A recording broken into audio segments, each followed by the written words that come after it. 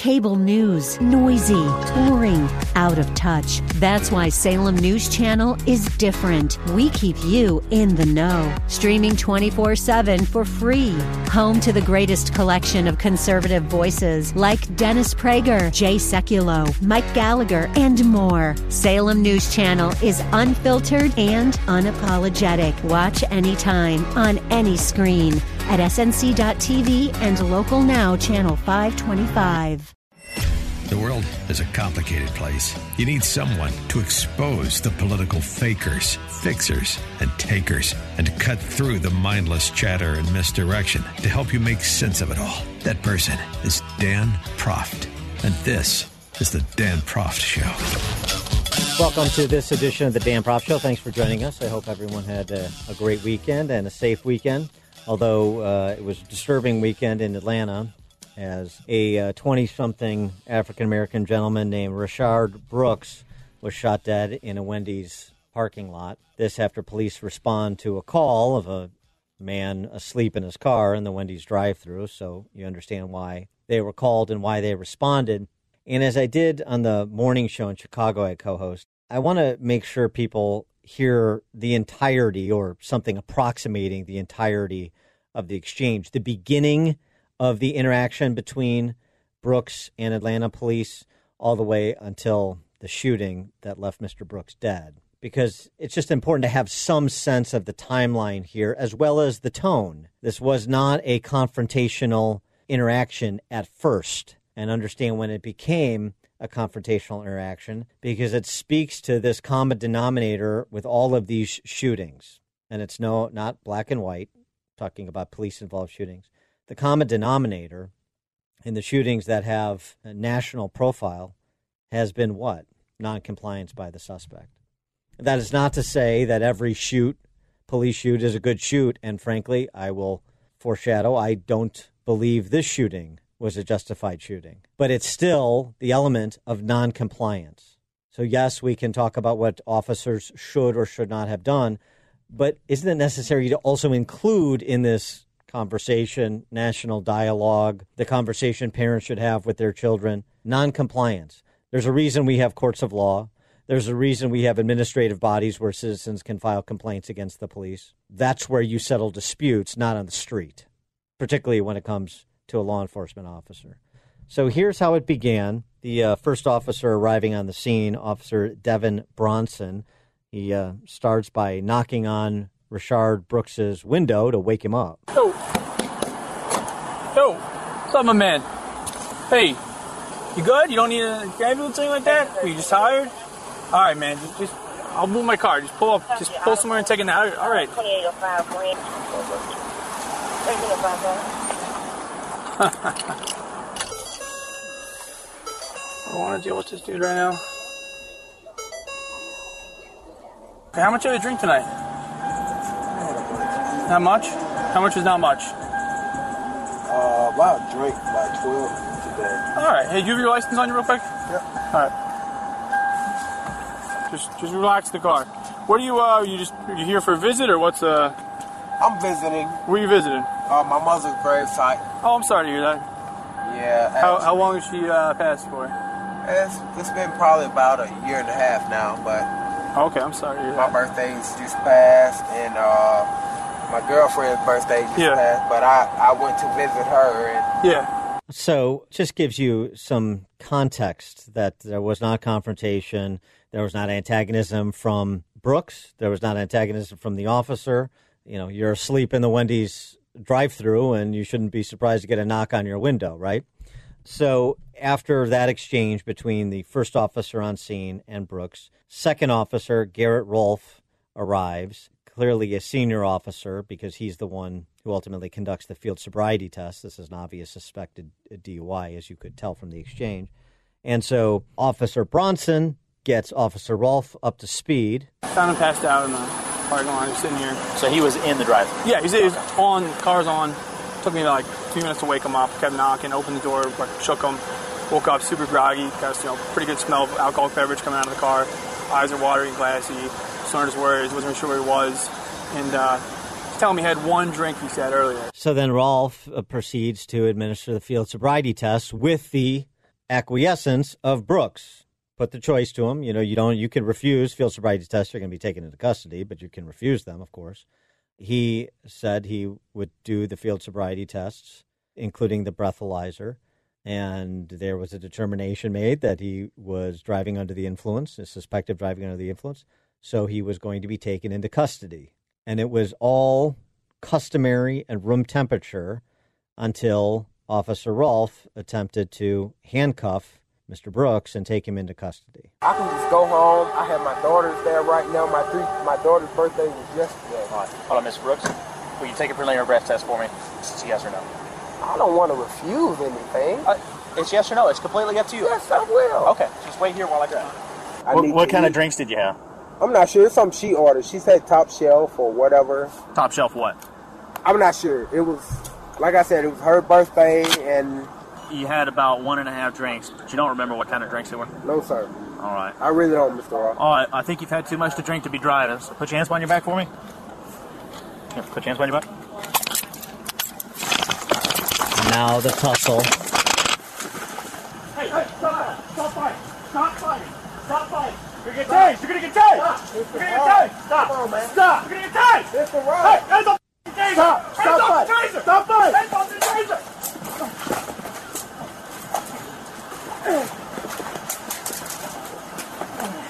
Stop fighting.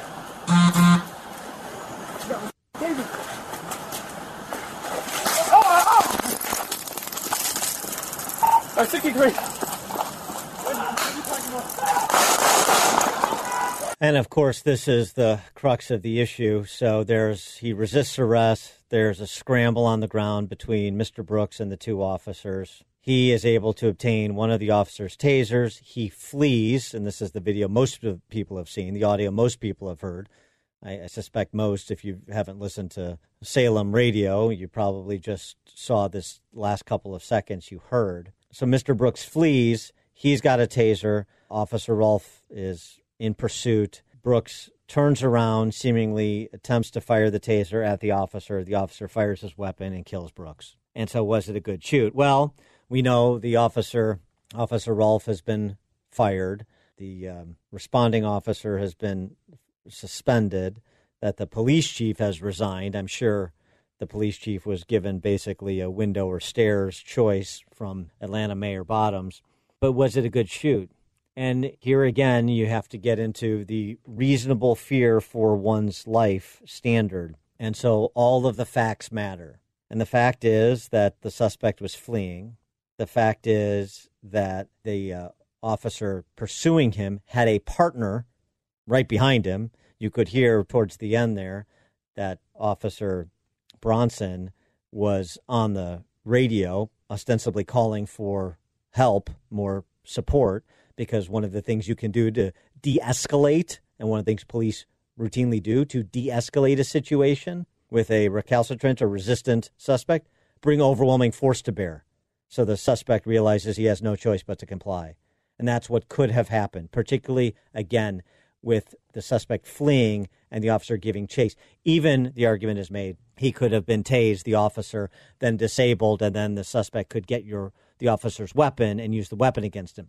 Right, but that's not the situation when you have a partner right behind you. And that was the situation here, which is why I think there will be some police, perhaps a lot of police, that argue technically it was a good shoot, but substantively it wasn't a good shoot. It wasn't necessary to use lethal force in that circumstance. One thing with the taser in terms of whether it was used and whether, what voltage it discharged, if it did even hit the officer that was in pursuit, doesn't sound like it did, but regardless, tasers have a recording device in them. It shows exactly when the trigger's pulled, how many times, and for how many seconds it's putting the charge out. That information is downloaded when the taser is plugged into the computer. It shows times and everything, so all that will ultimately come out. One other thing to note is some studies suggesting how unreliable tasers are in being able to disable a suspect. It just speaks to, yes, tasers can present a lethal force situation, but as was the case when the two officers tried to subdue Brooks before he fled, the tasers didn't subdue him. So I'm not passing judgment on the complication, on how complicated the job is for police here, but and I'm not putting myself in Officer Rolfe's position. But you do have to look at the rules of engagement and the use of force protocols of the police department, and then assess the conduct of the officer with all the facts attendant to the particular circumstance and make a determination. I'm sure politics played a role in his immediate termination, virtually immediate termination, and it may play a role in the charging of Officer Rolfe in that shooting after the autopsy came back ruling it a homicide.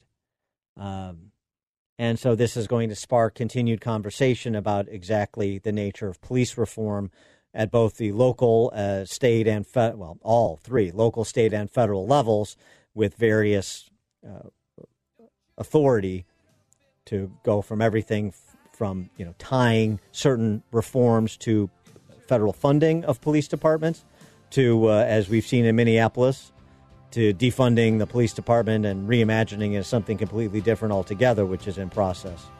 We'll pick it up there right after this on the Dan Proft Show.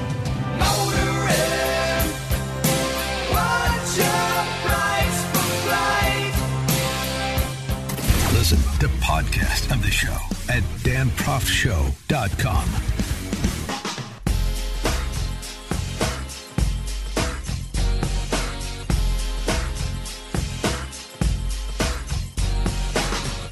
Welcome back to the Dan Proft Show. Before the break, we were talking about the Rayshard Brooks case out of Atlanta and the legal and political and civil fallout, really, from that shooting and the death of Mr. Brooks.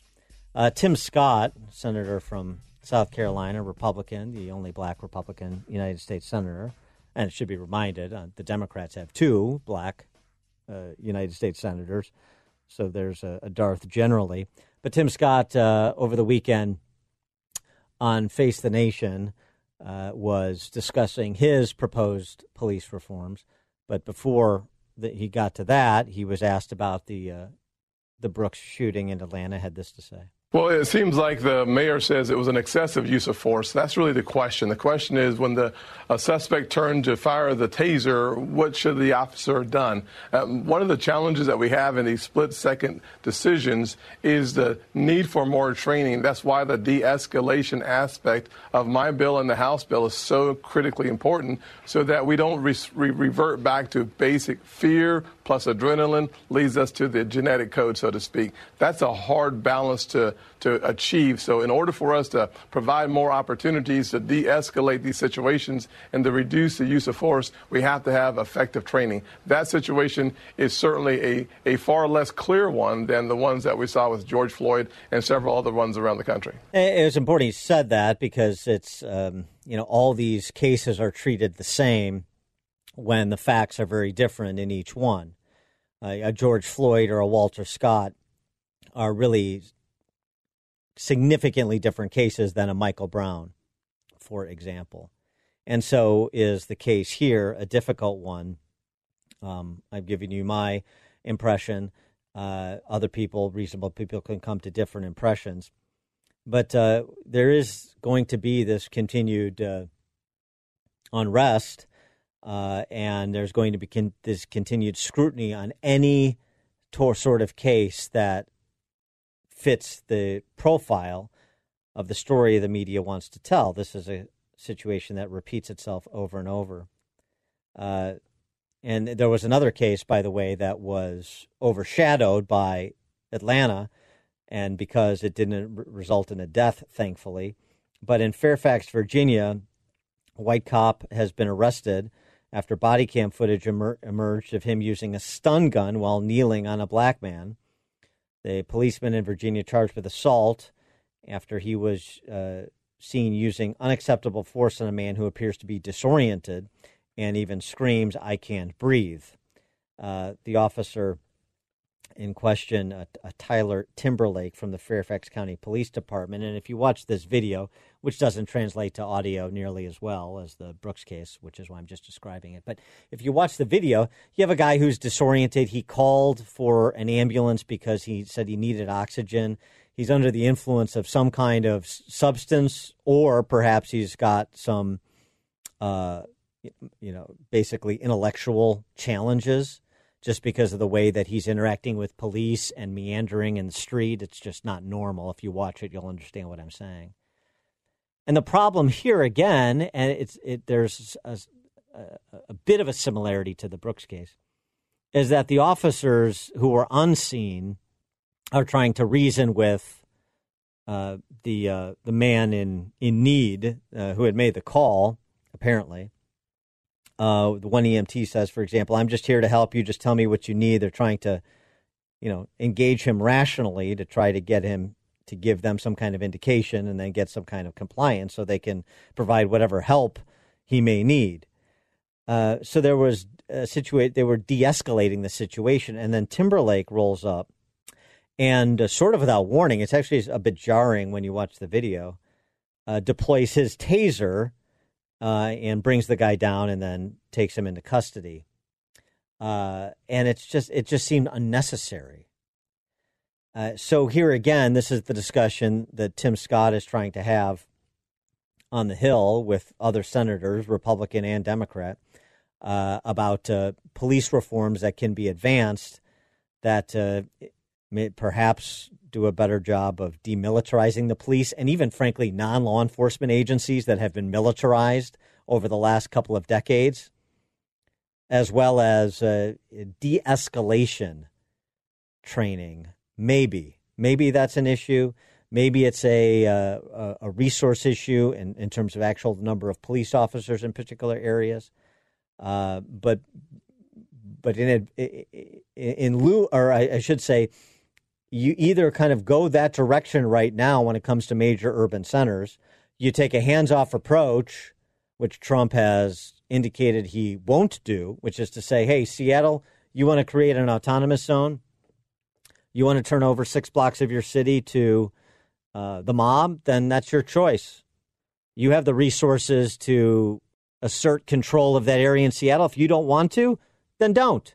That's up for Seattle residents and Washington state authorities to figure out. Minneapolis, you want to eliminate your police department and reimagine it from the ground up? Okay. Trump has said, he's police departments won't be defunded, and if Seattle doesn't get its act together, then he will intercede. Should he? I don't think so. In part, that's what federalism is. This is not sending in the National Guard to execute a Supreme Court decision for desegregation, for example, in Little Rock. That's not what this is. This is self-determination. It's the Minneapolis City Council that voted to defund the police. It's the Seattle City Council and mayor and governor that have ceded that 6-block area to the mob. If that's what they want to do, then they're, number one, it's a political will question, not a resource question. Number two, it's really a local law enforcement matter, not a federal one. And number three, there's a political remedy for the voters in Seattle and Washington State and Minneapolis. So, Ilhan Omar, Representative Ilhan Omar, on with Jake Tapper over the weekend, saying this about the Minneapolis Police Department as currently constituted for the time being. You can't really reform a department that is rotten to the root. What you can do is rebuild. And so this is our opportunity, as a city to come together, have the conversation of what public safety looks like, who enforces the most dangerous crimes that take place in our community. And just like San Francisco did. Yeah, just like San Francisco did, reimagine policing, just like you have local state's attorneys in Philadelphia, in Cook County, in Illinois, in San Francisco, changing the culture of prosecution in those regions to one of non-prosecution. Those are local decisions to be fleshed out by local and state authorities. If I were the president, I'd stay out of it and say exactly that. You chart your own course, and people in those communities or looking at those communities can decide if that's a community in which they want to live. All right, coming up after the break, we'll transition and talk to our friend and my colleague, the great Michael Medved, about the situation in Seattle and whether or not he's going to relocate and become a resident of Chaz, or whatever its name is, on this Monday. More of the Dan Proft Show coming up with Michael Medved.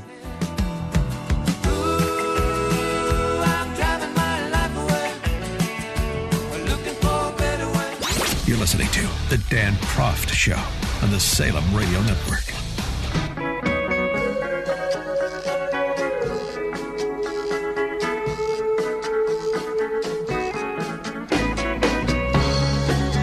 Welcome back to the Dan Proft Show. What's going on in the newly minted independent nation of Chaz in the center of Seattle? You'll recall some are taking the occupation of that 6-block area in the heart of Seattle more seriously than others. The person seeming to take it the least seriously is the mayor of Seattle, and incredibly, Jenny Durkan is a former U.S. attorney. We've got 4 blocks in Seattle that you just saw pictures of that is more like a block party atmosphere. It's not an armed takeover. It's not a military junta. We will make sure that we can restore this, but we have block parties and the like in this part of Seattle all the time. It's known for that. In her interview with Chris Cuomo, that answer was so confounding that it didn't get past Chris Cuomo. That's how bad that answer was. And he said, well, normally in block parties, you don't concede a police precinct to the block partiers.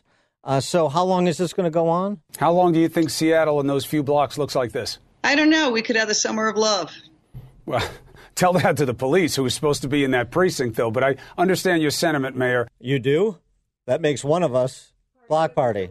Carmen Best, she's allegedly police chief, and she's the police chief of Seattle.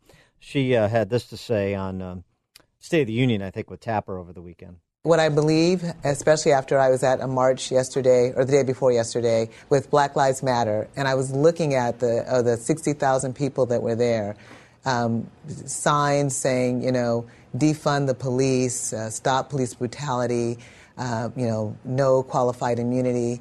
And there were thousands of people carrying those particular signs. And I just realized it was a moment, an epiphany, that this is a pivotal moment in history.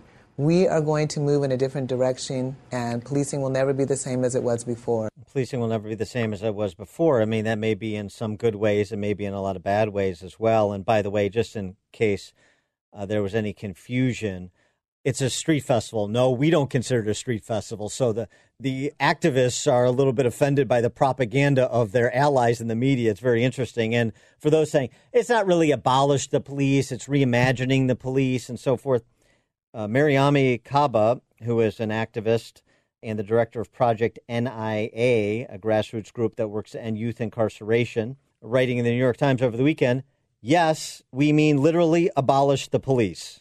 We can't simply change our job descriptions to focus on the worst of the worst criminals. That's not what they're set up to do.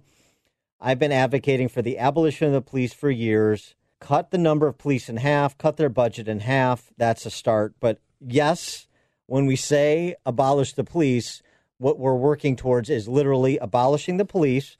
And we want a country that is built on cooperation instead of individualism, on mutual aid instead of self-preservation. What would the country look like if it had billions of extra dollars to spend on housing, food, and education for all? That's the vision. For more on this, we're pleased to be joined by our friend Michael Medved, host of the Michael Medved Show, member of USA Today's Board of Contributors, and author of God's Hand on America, Divine Providence in the Modern Era. Michael, always a pleasure. Thanks for joining us. Appreciate it. No, thank you. And I can tell you I'm about 12 miles away right now from what used to be known as the Capitol Hill Autonomous Zone, where they apparently changed the name yesterday to the Capitol Hill Occupied Protest. Correct. It's CHOPA. CHOP. Yeah, CHOPA. Except there's struggle about that. I mean, as there is in any revolutionary regime, yes. There's struggle about whether it stands for Capitol Hill Occupied Protest or Capitol Hill Organized Protest. But the Chaz name, there was an effort yesterday to take down the Chaz sign about welcome to the Capitol Hill Occupied Autonomous Zone, and there was a struggle over that. Well, nobody called the cops. Well, I'll tell you what. That's actually encouraging. They're starting to focus on marginal issues just like Congress does. So maybe there's hope for them yet. On marginal issues from the beginning. Look, the terrible thing about this, and this goes for Chicago as well, we've had very, very few unequivocal successes in terms of government policy in the United States over the last 50 years. Let's face it. One unequivocal success in governmental policy was what people call broken windows policing, which is based on the studies of James Q. Wilson, who said, look, it's really, really important to get police to enforce things like laws against sleeping on the street, because when that happens to a neighborhood, it sends a message to bad guys, and there are bad guys out there, that there's no authority here, that all order has broken down, that this is the equivalent of the Wild West and you can do anything you want. And so, of course, as Carmen Best, our police chief in Seattle, said, as a result, a rape and murder and assault, it all goes up. And who are you going to call? When we come back with Michael Medved, we turn our attention to Raz Simone. Closet conservative? Question mark. More with Michael Medved when we return.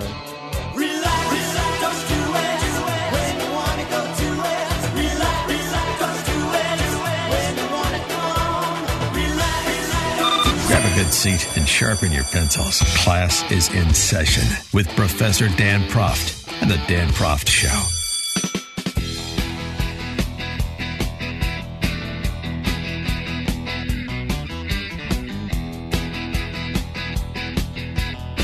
We're back with Michael Medved, and I'm just trying to be optimistic about Raz Simone's stewardship of Chaz in the center of Seattle and his co-founding fathers and mothers.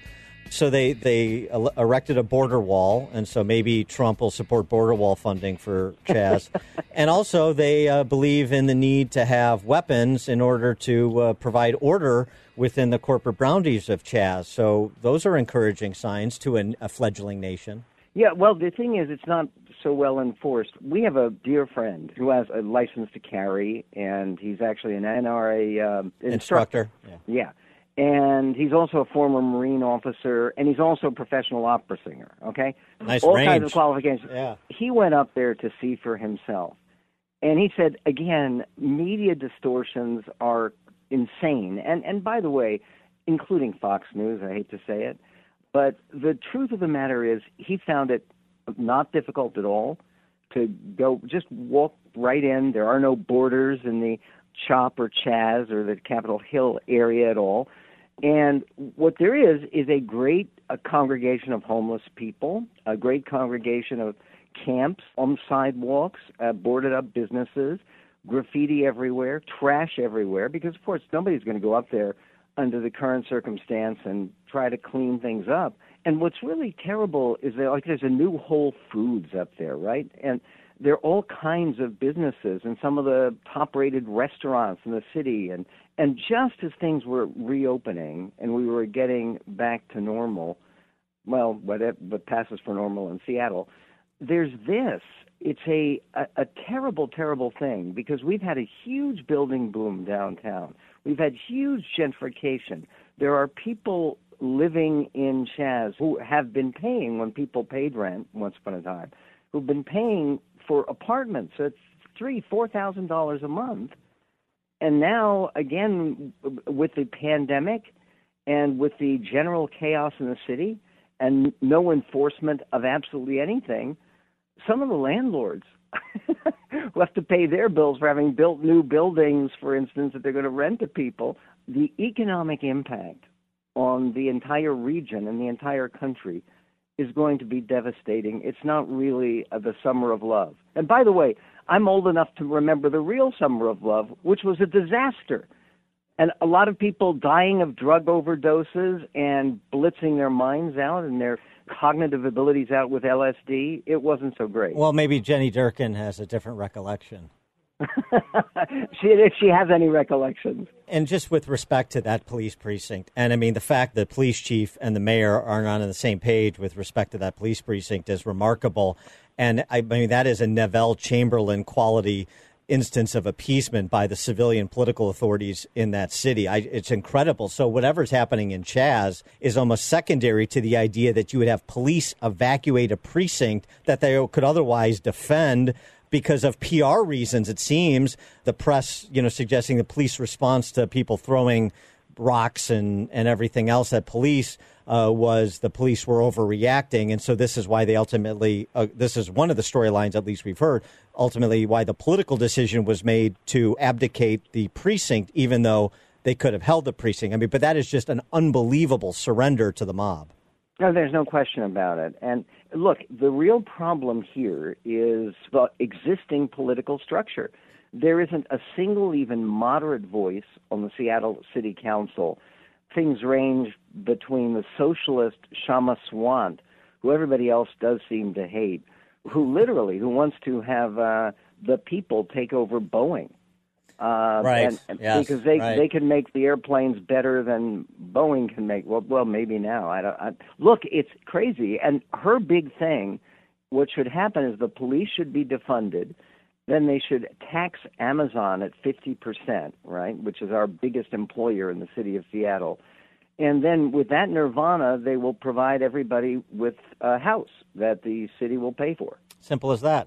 It's very easy. Man, it's a brilliant governance. No, it's completely insane. And the difficulty is we're in an election year. The governor is up for re-election. He's going to win in a huge landslide because of the insane state of the Republican Party, where there's 6 candidates for governor against him, and we have a jungle primary. There may not even be a Republican who clears the primary. What are the chances you think that maybe NBC could get Kelsey Grammer and David Hyde Pierce back together, and they could do Frasier, but he hosts the show in Chaz, like on ham radio? Right. I think that's a terrific idea. The ironic thing is that in the city of Seattle, they had a peaceful protest on, I think it was Friday. They had 62,000 people, and they really did, marching. And that's a pretty big demonstration. And again, what they're negotiating about is very, very major cuts in the police budget, which, of course, is a disaster, could end up leading to a police strike, God forbid. And the idea that right now the mayor is talking seriously about this, and really the governor has tried to keep hands off because in his opposition in election year, what the other candidates are running against, they're running against Seattle. And believe it or not, the majority of population in this state does not live in the city of Seattle. Any chance she'll relocate to Chaz and run against Raz Simone for warlord of Chaz? No? No, I think Raz has better rap. Yeah, though everybody here tries to rap. And what's crazy about this also is all of this is in the name of Black Lives Matter. The black population of Seattle has been decreasing with gentrification. And it was never large to begin with. The black population is lower than 10% in the city of Seattle. And those communities, what remains of those communities, would be devastated by the withdrawal of police protection. For all good people and people who want to build businesses and build lives and open up schools again. And again, I can't help but think that this entire insanity, and it's probably true in Chicago, is related to people's pent-up energy and everything due to the lockdowns. He is Michael Medved, host of The Michael Medved Show, member of USA Today's Board of Contributors, author of God's Hand on America, Divine Providence in the Modern Era. Michael, always a treat. Thanks for joining us. Appreciate it. Thank you. Let's hope we have a great week across the country. Absolutely. Including Chaz. Amen. I wish I knew you when I was young. I could have got so high.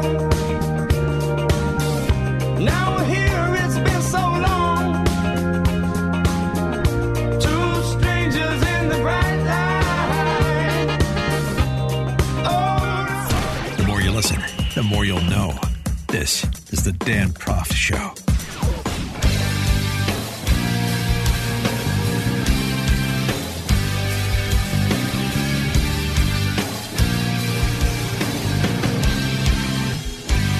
Welcome back to the Dan Proft Show, competing to be the most openly hostile to their own police department in the political class nationally, right there with, although I got to say, Seattle Mayor Jenny Durkin isn't really openly hostile to the Seattle police. She just seems to be privately hostile. So maybe Lori Lightfoot, mayor of Chicago, triple threat, as she calls herself, maybe she is at the top of the list. Here's Lori Lightfoot over the weekend with Al Sharpton continuing to beat the drum on behalf of former Black Panther, longtime U.S. Congressman Bobby Rush, against the Chicago Police Department. These police officers are now saying that Bobby Rush invited them into his office.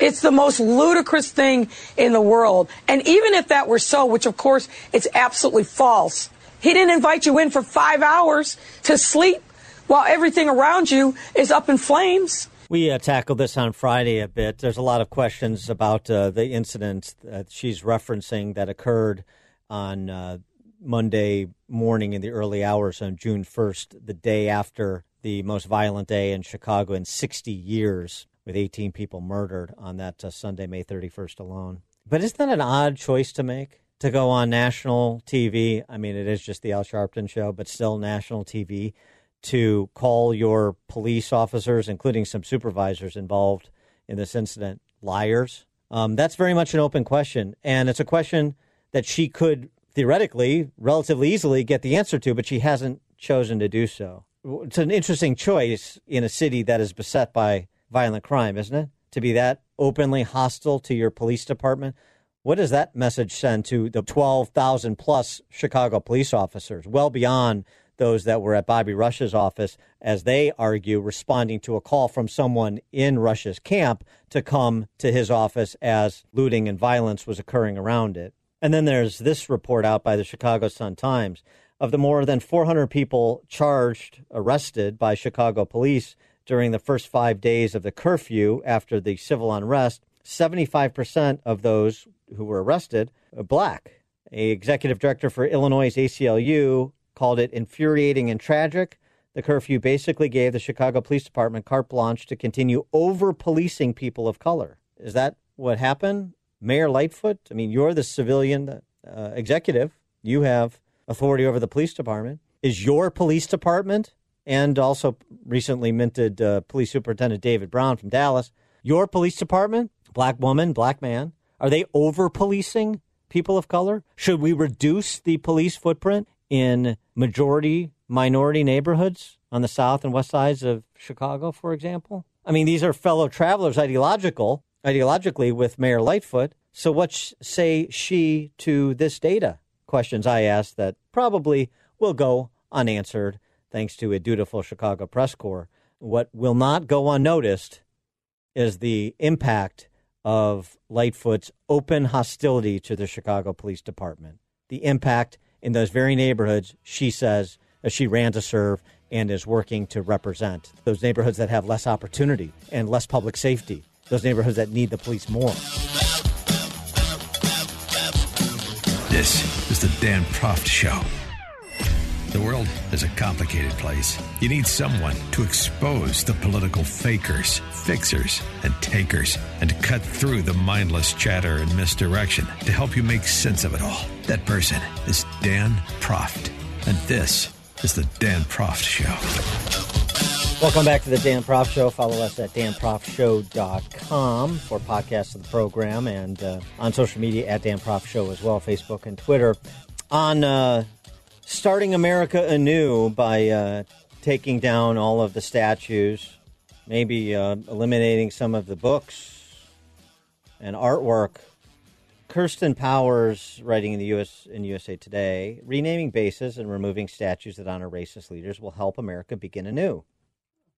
Most Americans were reared on whitewashed fairy tales about the United States' history with race. Were we? Gosh, I don't recall that at all, actually, from my K through 12 education. I suspect most people of our age and older don't remember that whitewashing that Kirsten Powers is speaking of either. I suggest that maybe from like Howard Zinn's People's History of the United States forward, there's a lot of people who have a complete misunderstanding and much ignorance about American history. You know, from American history through the lens of neo-Marxism. That's what distorts your understanding of America. Now, the education I got, because we covered the Civil War and slavery. We covered the Revolutionary War, actually, and all of the contextual circumstances, the Civil War, slavery, Jim Crow, civil rights movement, covered that.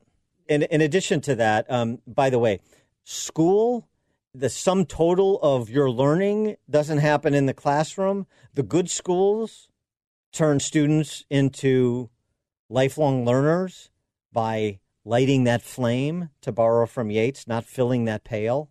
And so you read something that's part of a syllabus in a history course, and then that leads you to read a bunch of other things or to consume content online in a bunch of other areas that were sparked by your introduction to a topic. So Kirsten Powers reject her premise to begin with, and this is a premise of the left too, fairy tales. We were all coddled and told fairy tales about America. Wrong. No. Her concluding sentence, the reality is moving statues to museums, renaming buildings, and providing historical context to racist art are not the fall of Rome or the end of America. If we take necessary steps, it will be the opposite, a new beginning. You know, I have no particular fealty to Robert E. Lee, for example.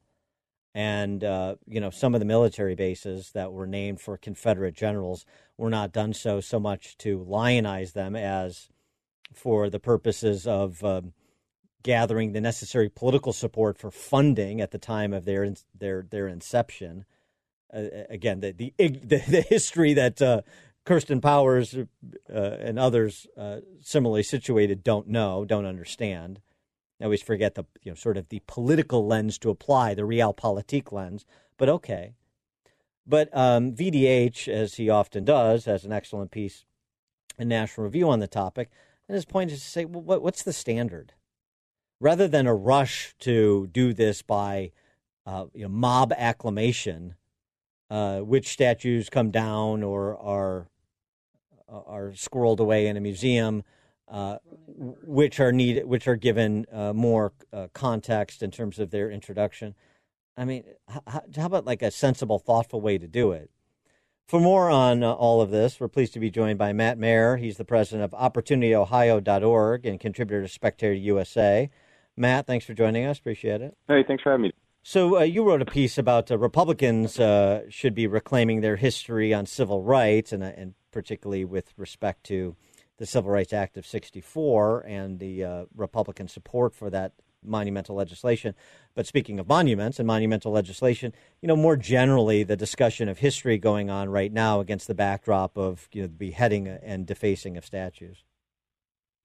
Yeah, look, I mean, I think what we were not taught, frankly, was that it was the Republican Party, the party of Lincoln, right, that fought the Civil War, that after that, under Ulysses S. Grant, really fought aggressively hard for reconstruction of the South, which led to lots of African Americans being elected to office, including the U.S. Senate, shortly after the Civil War. It was only after the Democrat Party and its people came storming back in the South that we ended up with Jim Crow for 100 years. And then, of course, as you noted, it was Republican support more than Democrat support that passed the Civil Rights Act. Unfortunately, the Republican Party kind of allowed that history to be forgotten and not taught. And so 50 years later, you have African Americans who believe it's the Democrats that are kind of their party rather than the party of Lincoln, the party of Grant, the party that really is what allowed kind of African Americans to escape the bondage of slavery in the shackles of Jim Crow. You write an assessment of Trump's chances to attract the black silent majority in November. And against that backdrop, Wall Street Journal reporting over the weekend a analysis done by the National Bureau of Economic Research that finds that from February to April, the number of active black business owners fell 41%. The first estimates of the early stage effects of COVID-19 on small business owners. And you would think that would be a natural constituency for Trump, but all of these issues are complicated, and the complication for Trump is that, he supported the lockdown policies that were enacted during that time period, and that resulted in that number. So how do you work around that? Yeah, so I call it the silent minority of the minority, right? I don't think a Republican in my lifetime will get a majority of the African-American vote because there's such an ingrained, erroneous teaching of history. But, last Monday a poll came out that showed Trump had a 40% approval rating among African-Americans. He doesn't need to get half or more to secure the presidency and re-election. He just needs to up his 8% from 2016 to 12 to 15% in key states, and he ends up then making it impossible for the Democrat, for Joe Biden, to find votes to make up those lost votes elsewhere, right? And I think the way for Trump to do that is to talk about the fact that under him, black unemployment went down to record lows, that he has funded historical black colleges in a way few have, that under his economic policies, black businesses were thriving until the Chinese threw out this Wuhan virus that essentially shut down our country. And yes, it was shut down under Trump, but it was something he kind of had to do. So I think there's a way for him to make that pitch.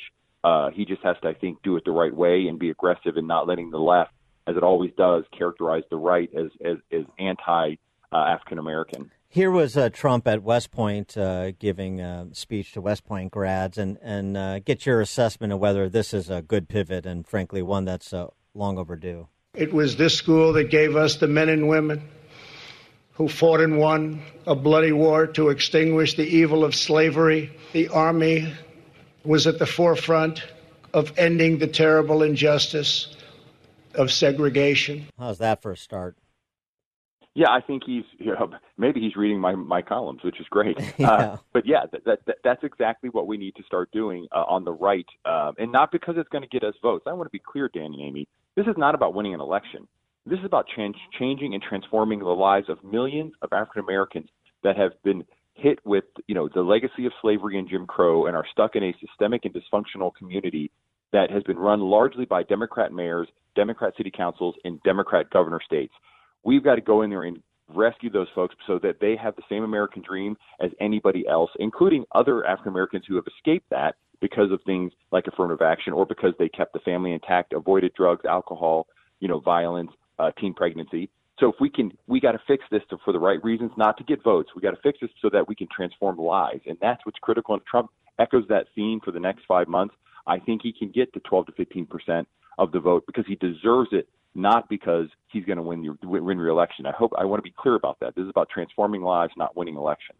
Since you're in Ohio, which once upon a time, not so long ago, was a swing state, at the start of this election cycle, it was one that Democrats were prepared to concede. I wonder what you sense in terms of the landscape in Ohio and how much that's a bellwether for what you're seeing nationally. I think it's still a bellwether, not so much as Pennsylvania, Michigan, and Wisconsin will be. But look, because Ohio has, places like Toledo, Akron, Canton, Cleveland, Columbus, and Cincinnati, the large urban centers, you're going to have high levels of African-American voters. Those are very blue places. And so there's the same vote disadvantage that Trump faces or any Republican faces in any state across the country that's viable, right? New York and California are never viable, so forget about them. But where the Democrat, drives up their vote margin and victory by big numbers in the cities, he has to keep that number close enough where then in the suburbs and rural areas, he can make up the vote and surpass them and win those states. And I think he's still in a good position in Ohio, but it's going to be tough in those other states I mentioned. He is Matt Mayer, the president of OpportunityOhio.org and contributor to Spectator USA. Matt, thanks for joining us. Appreciate it. Hey, thanks for having me.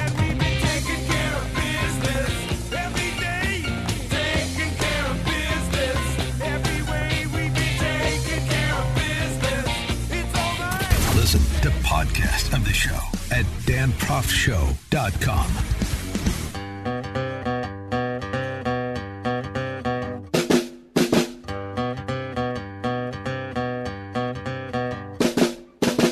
Welcome back to the Dan Proft Show. Since the Manichean left loves binaries so much, here's a choice.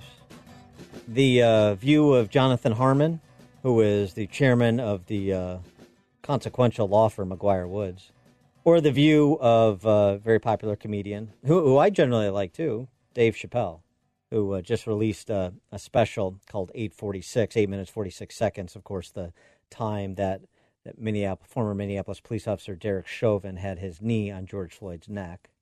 Let's start with Jonathan Harmon, since most people don't know who he is, and everybody knows who Chappelle is. Jonathan Harmon's a trial lawyer, chairman of McGuire Woods, as I mentioned.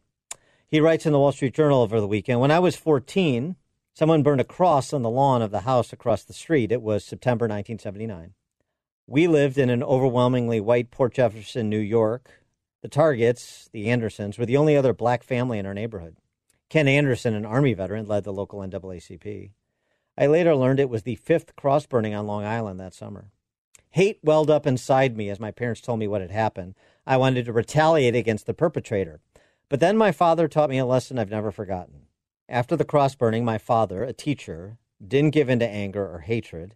He simply went about his life. He chose not to run. He chose not to change his routines. He chose not to speak out.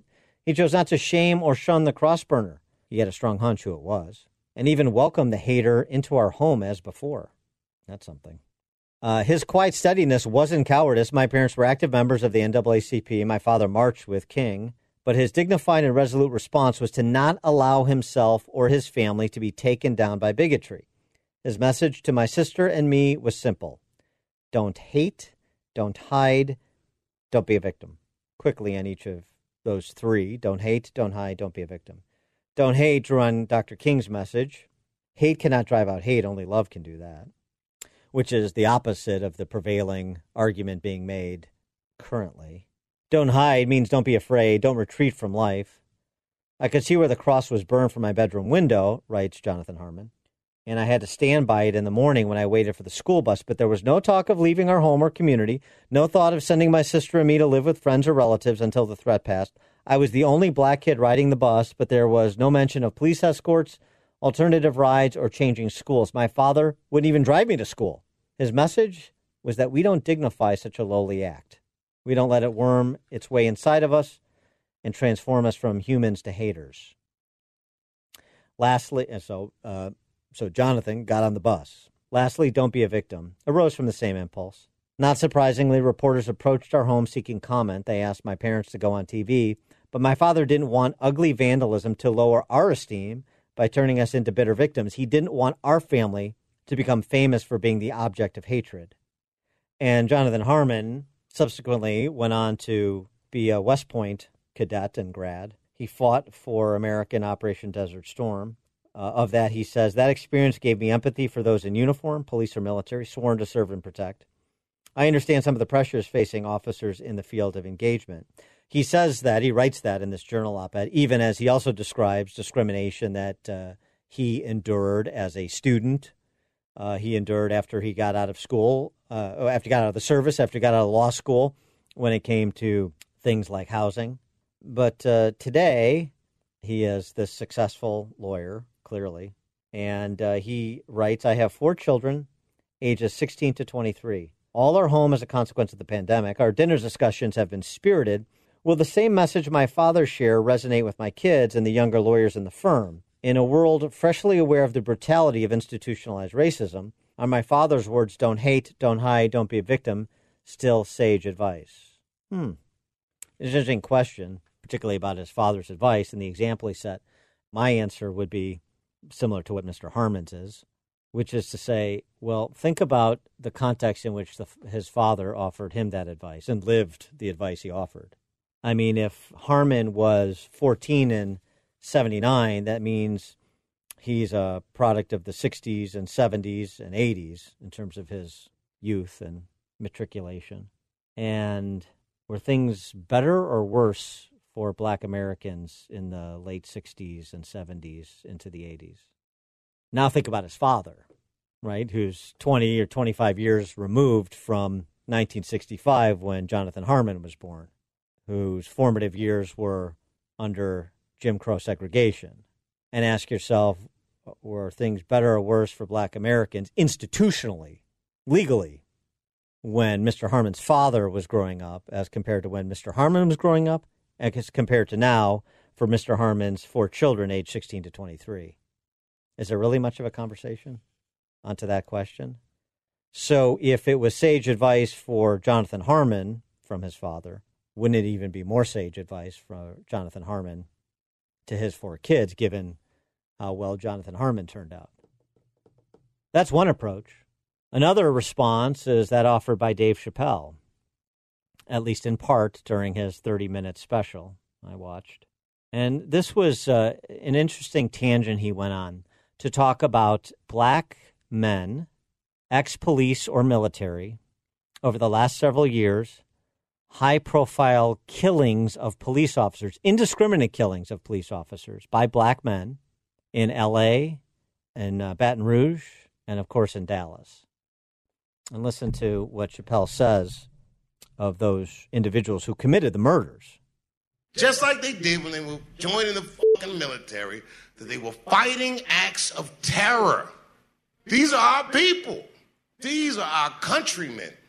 If I were white and saw one of these men get murdered and I was in the NRA, why wouldn't I stand up for them? A card-carrying legal gun owner that gets murdered in cold blood because he's black. That's why they don't give a f***. There's only one time the NRA ever supported an assault weapon ban. You know when it was? It was when the Black Panthers stormed the state capitol with assault rifles in California. Well, just setting aside the NRA for a minute, I mean, that's just the NRA counts, I don't know how many of its many millions of members, but it's a significant raw number of black Americans as members. I mean, I know black NRA certified instructors, so that's a strange take on the NRA and what the NRA stands for is Second Amendment rights regardless of race. But setting that aside, the rationalization for the indiscriminate killing of anybody, he's referencing Dallas, Baton Rouge, former L.A. cop Chris Dorner, who he mentions by name in his routine in L.A. They were just using their training as police or military to respond to acts of terror. So those police officers that were murdered were terrorists? And that was a justified killing? I mean, this wasn't a press conference. It wasn't a Q&A session, so I don't know exactly what Chappelle meant. But it's hard to take away from that clip that you just heard anything other than some sort of rationalization for a general argument of victimization en masse and permanent victimhood en masse. So there's a couple of different philosophies there. The Jonathan Harmon philosophy as handed down from his father, or the Dave Chappelle philosophy about what's happening currently.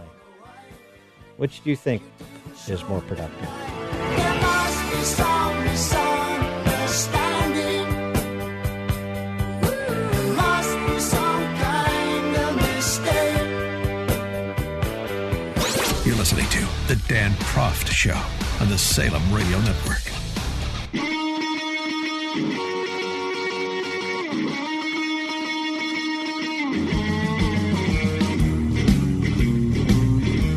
Welcome back to the Dan Proft Show, and the bending of knees is only increasing in pace, going so far as evangelical ministers who got a real tongue lashing in print by former Oklahoma Wesleyan President Everett Piper, evangelical Christian himself.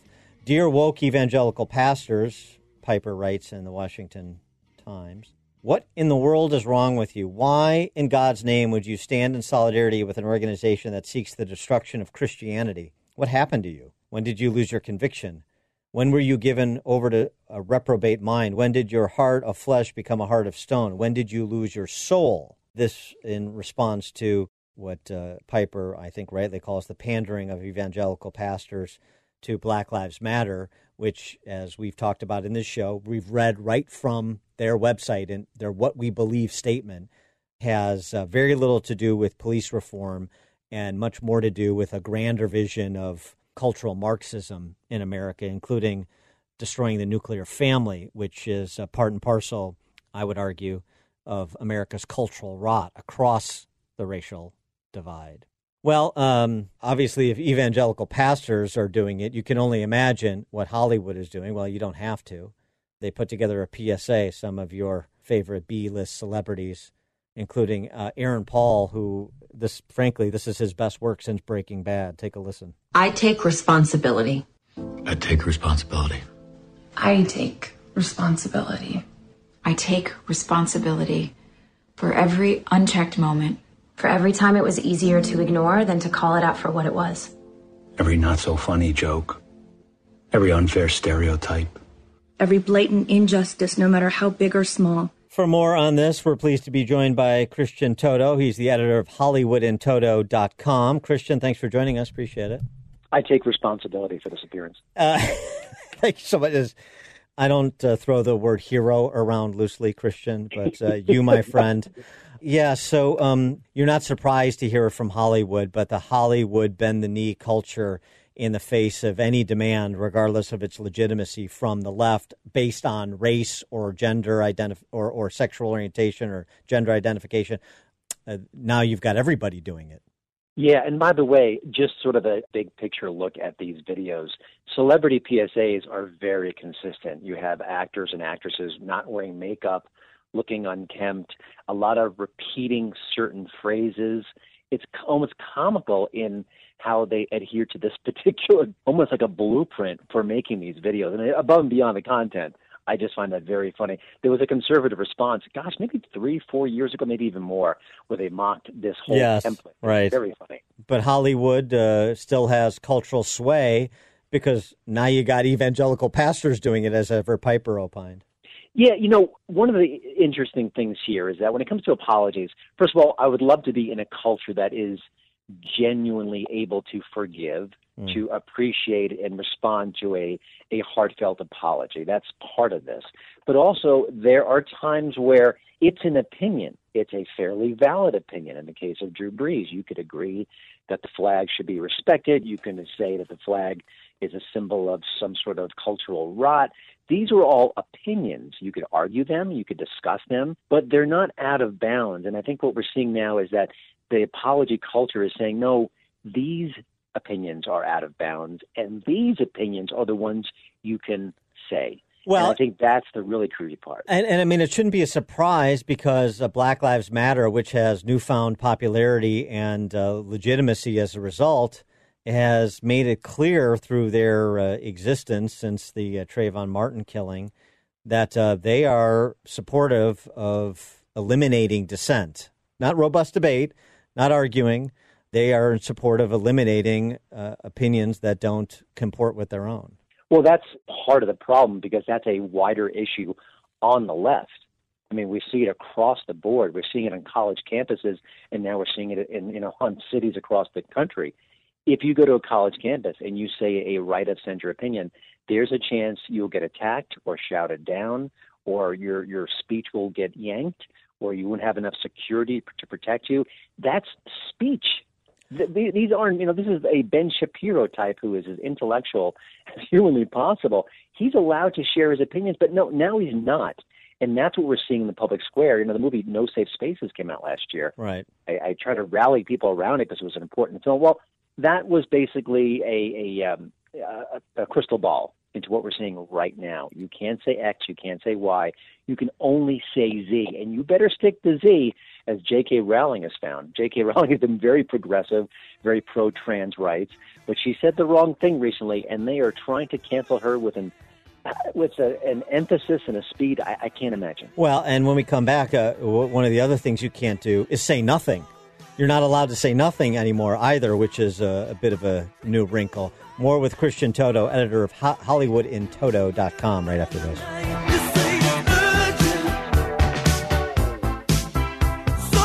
Grab a good seat and sharpen your pencils. Class is in session with Professor Dan Proft and The Dan Proft Show.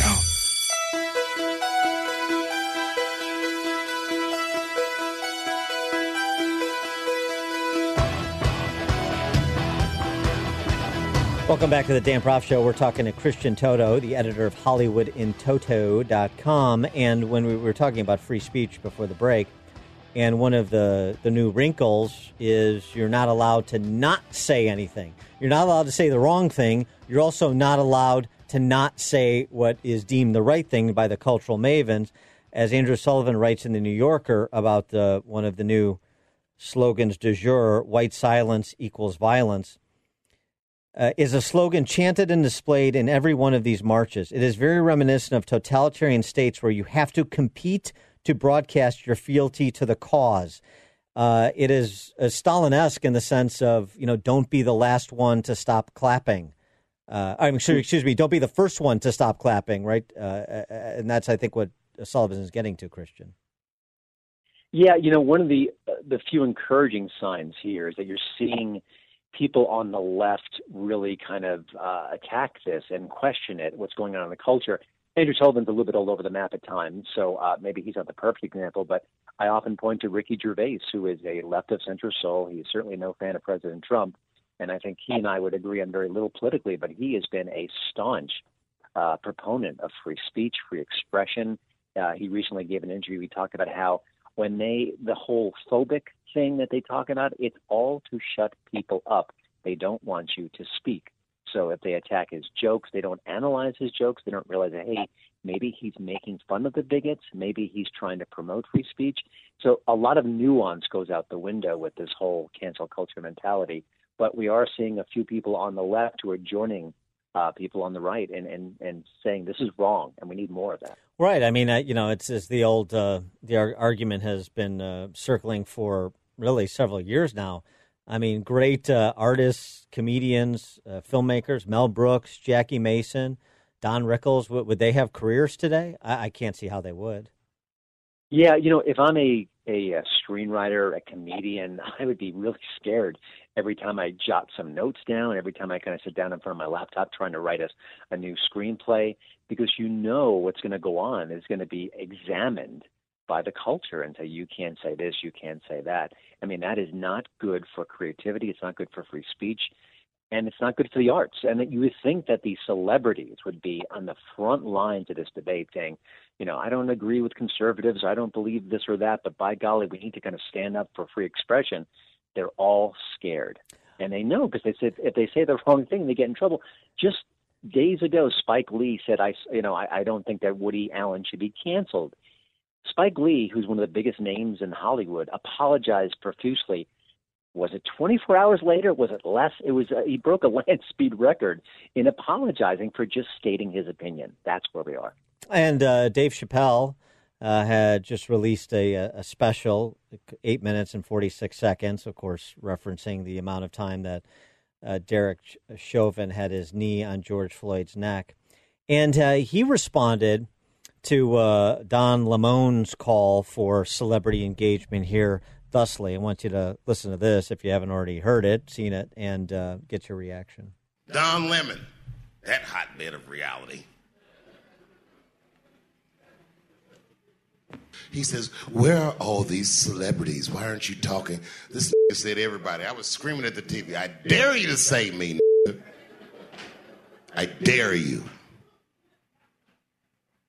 Has anyone ever listened to me do comedy? Have I not ever said anything about these things before?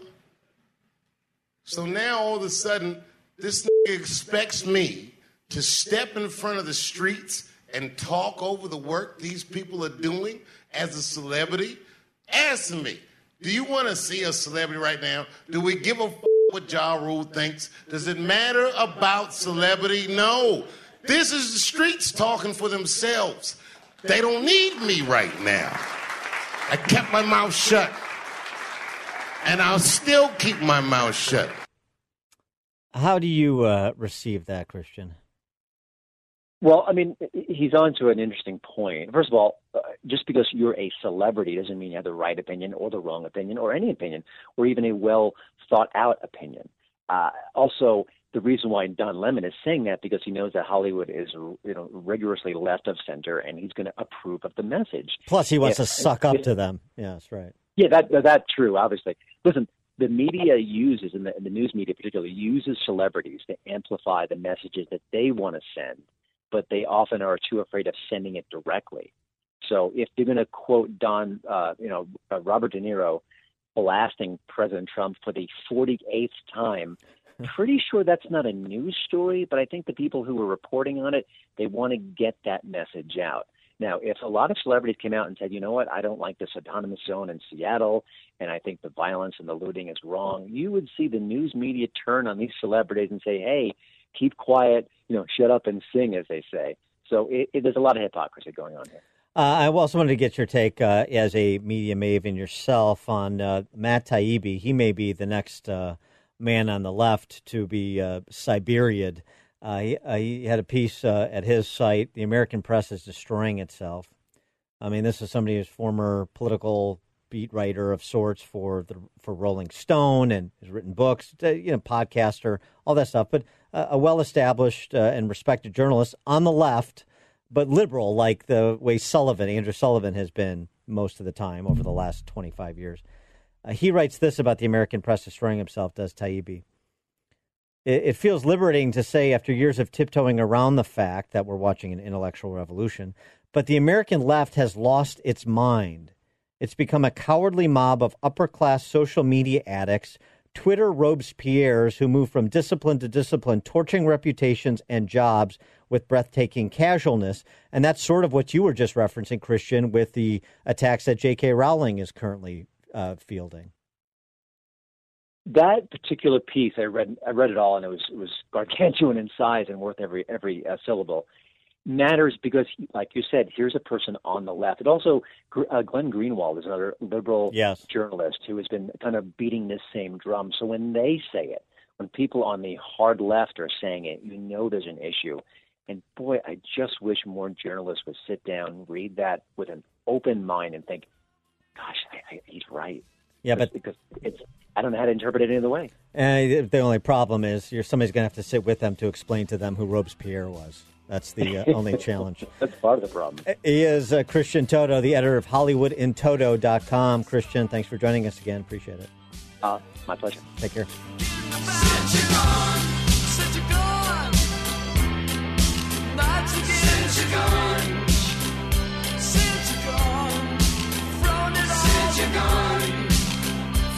The more you listen, the more you'll know.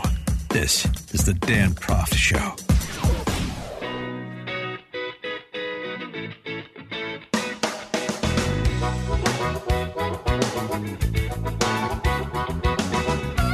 Welcome back to the Dan Proft Show, another installment where you can bask in the tolerance and high-mindedness of the leftist.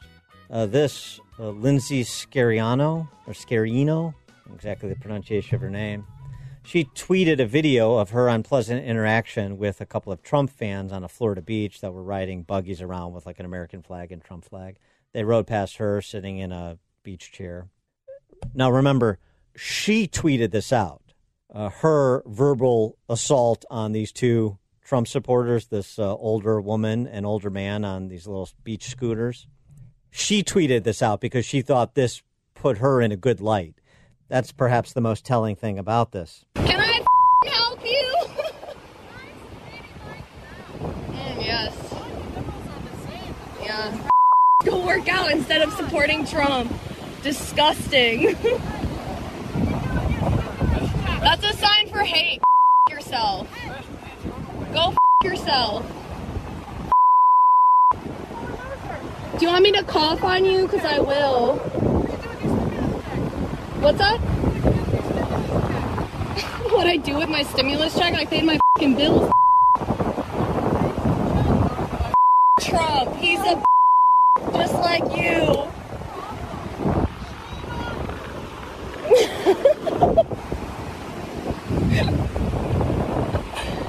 Bye!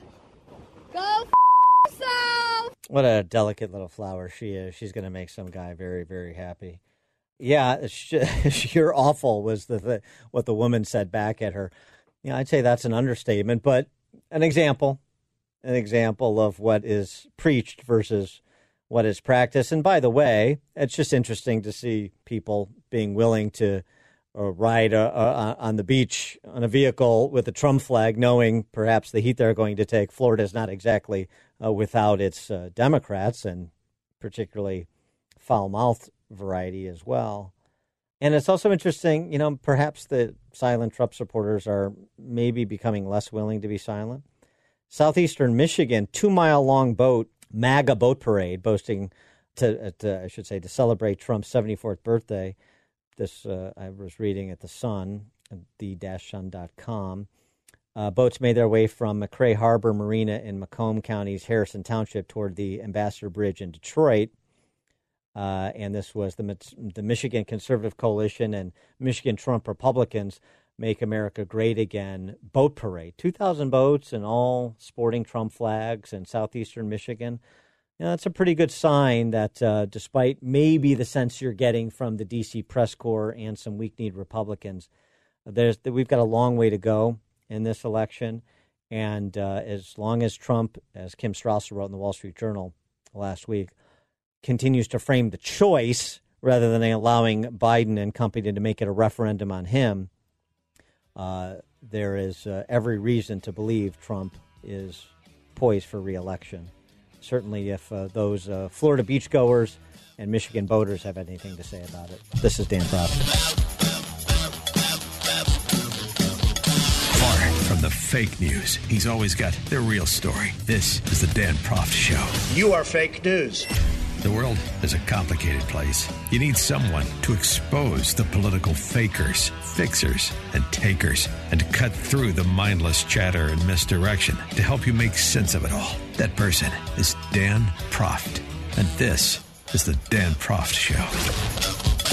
Welcome back to the Dan Proft Show. Follow us at danproftshow.com as well as at Dan Proft Show on social media. And it was an eventful first weekend for the independent nation of Chaz in the center of Seattle. So eventful that apparently is working under a new name.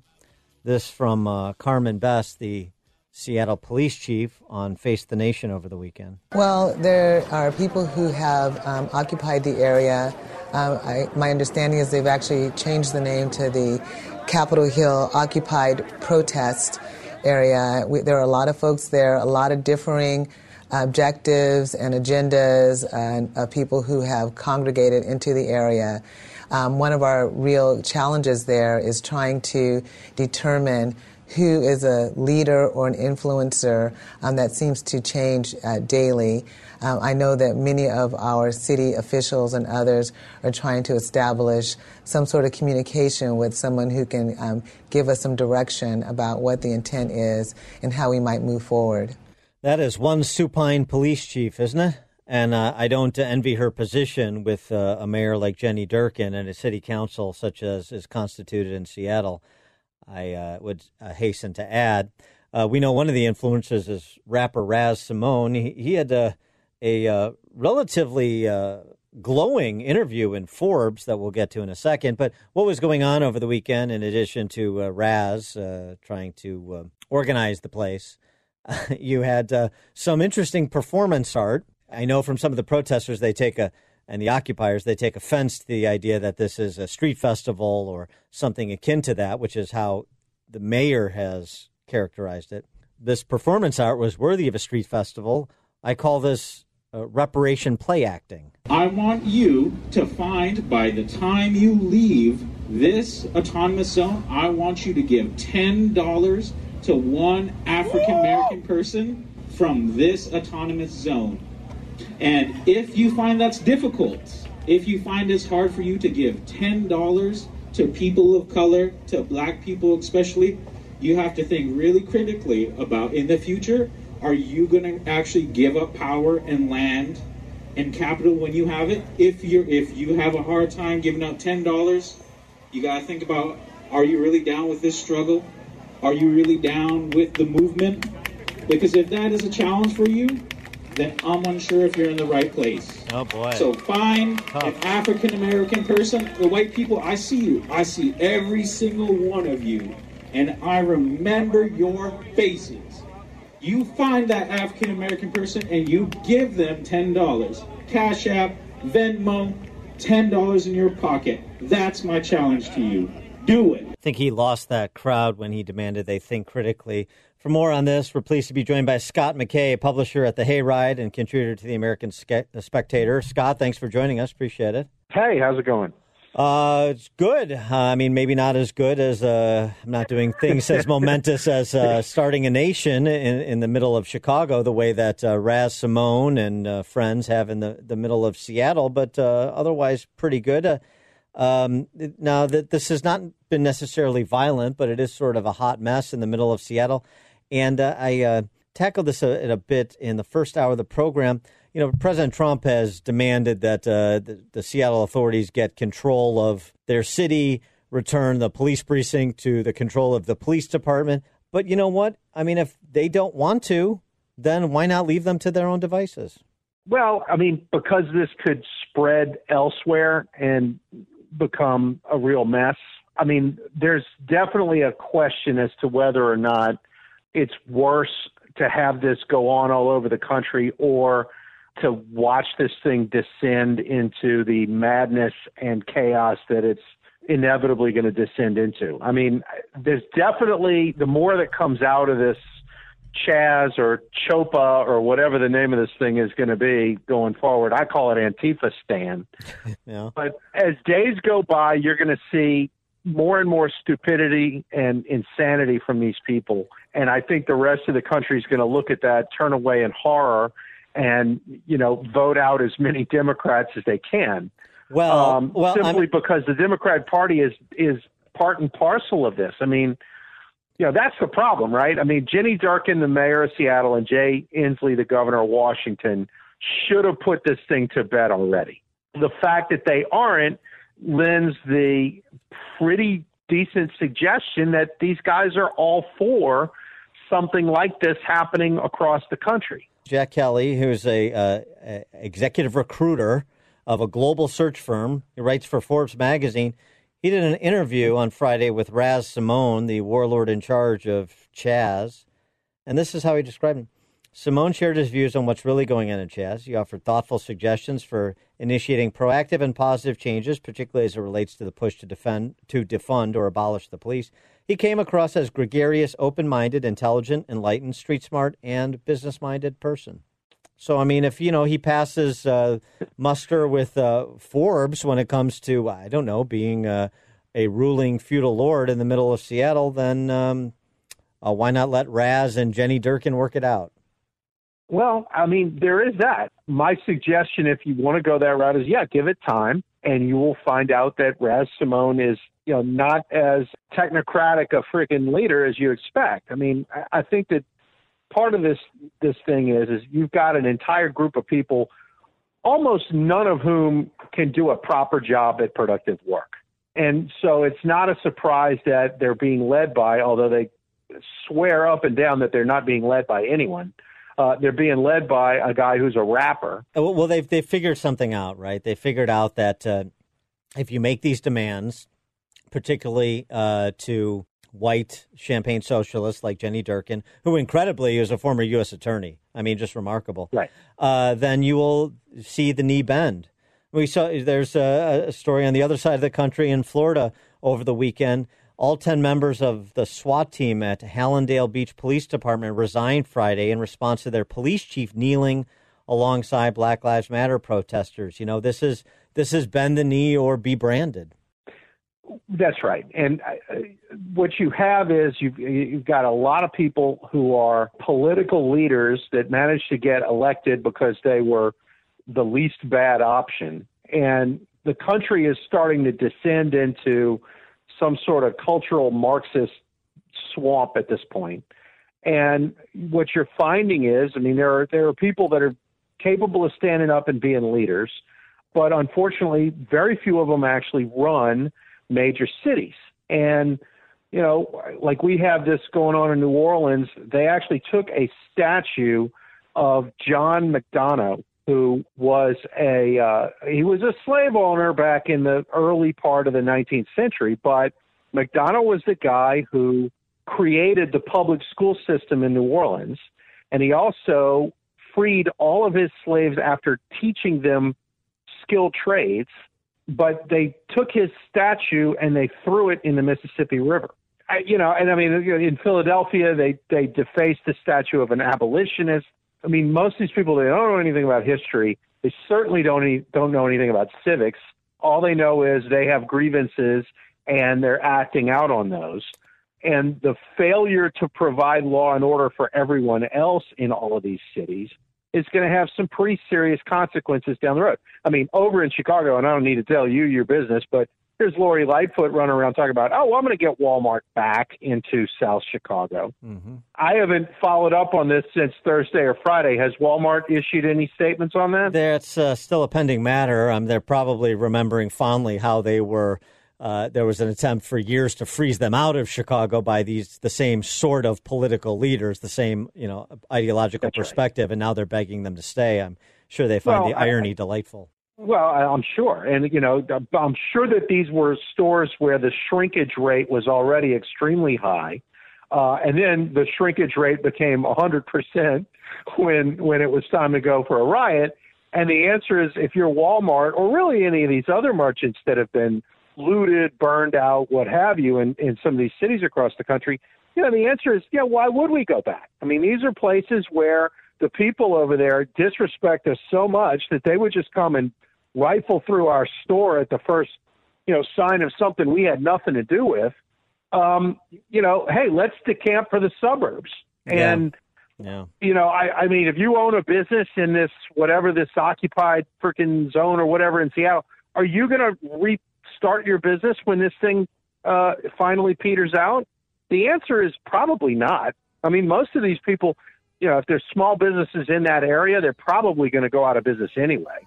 And now you've got people trying to shake them down and extort them for quote unquote taxes or whatever.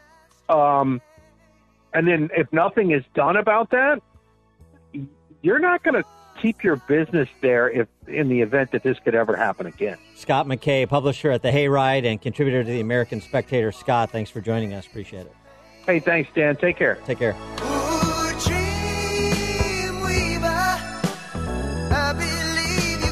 Listen to podcast of the show at danproffshow.com.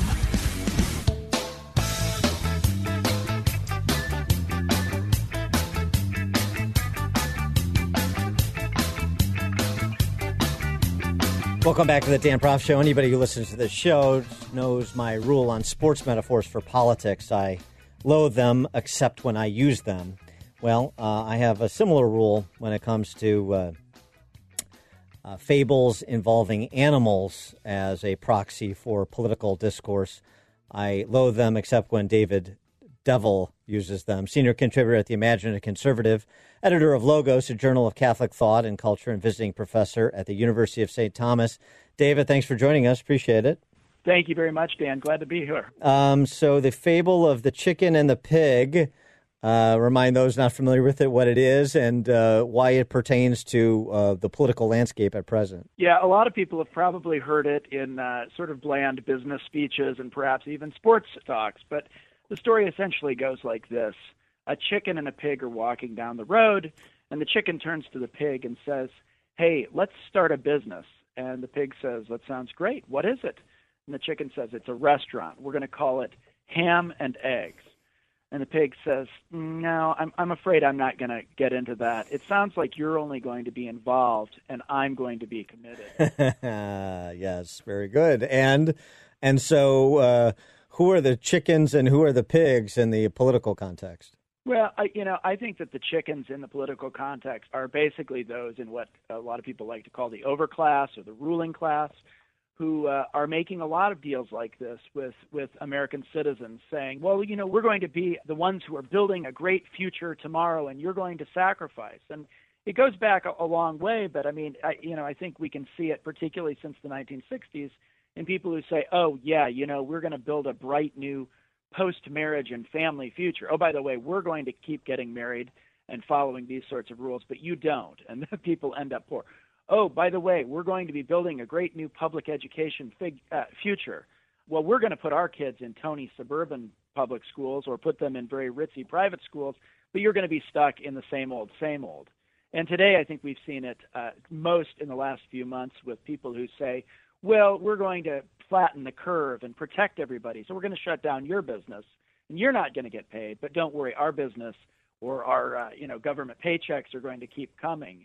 And then finally, we've seen it in the protests and indeed the riots after the George Floyd episode, where we have prominent celebrities, politicians, media figures, professors saying, "Oh, isn't this wonderful? Burn it all down, burn it all down." And then suddenly they don't want to have their own neighborhoods burned down or their own stores burned down.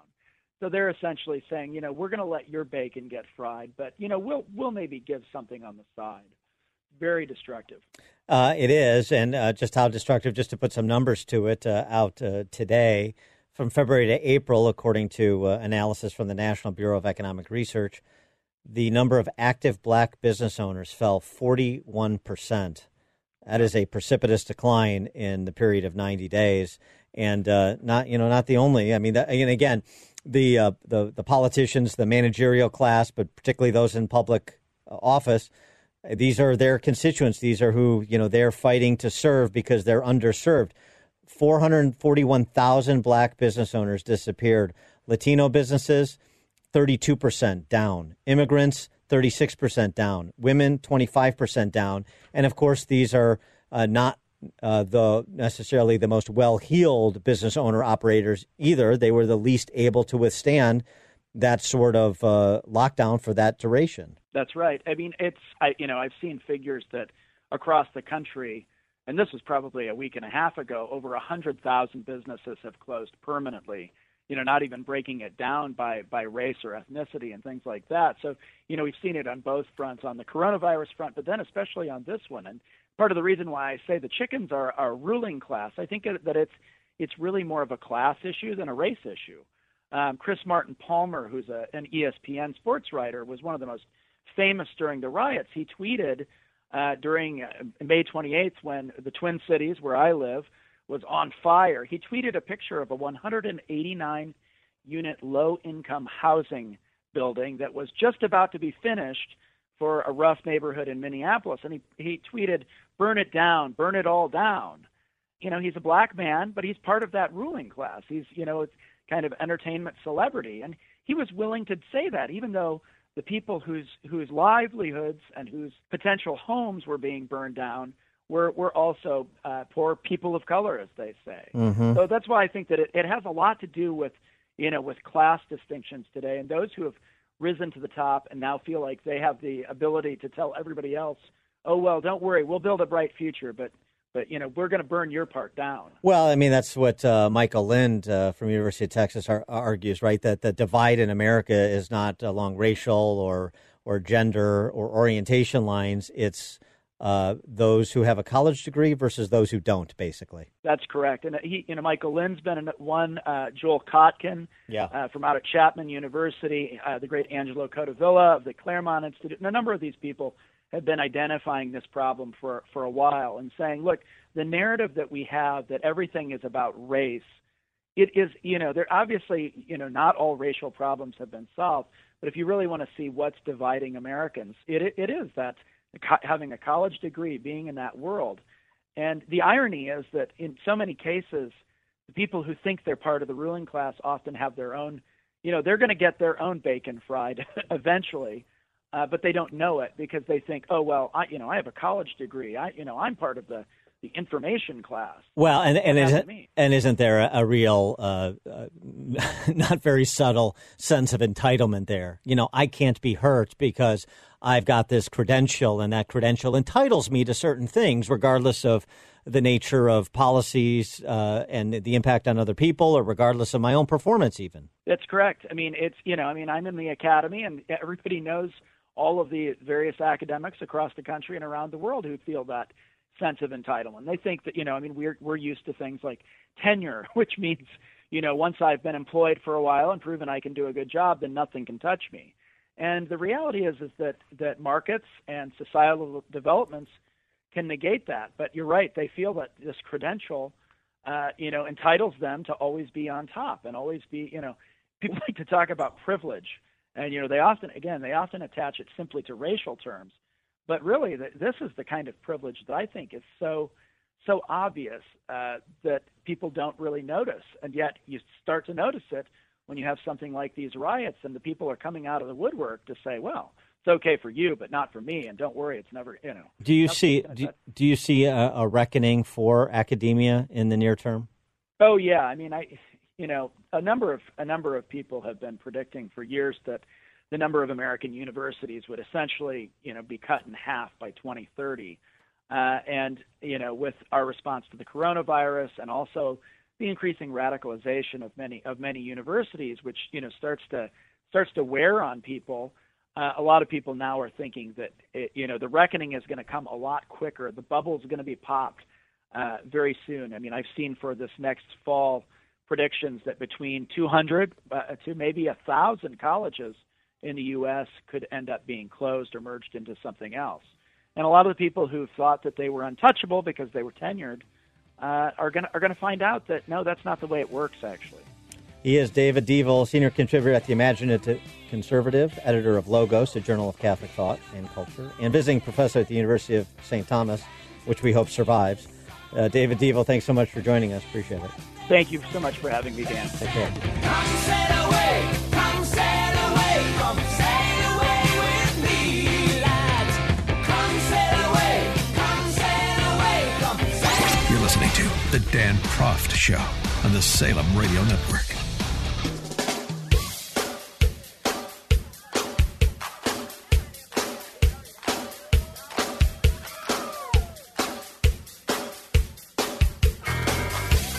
Welcome back to the Dan Proft Show.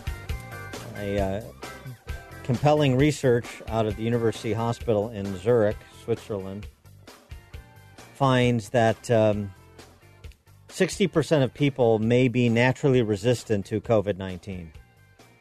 And the majority of people may already have resistance based on previous infections. Find this team of scientists put together a report finding that only that COVID-19 specific antibodies only appear in the most severe cases, which is about 1 in 5. The authors infer from this that antibodies are inexplicably absent from the majority of mild cases of COVID-19.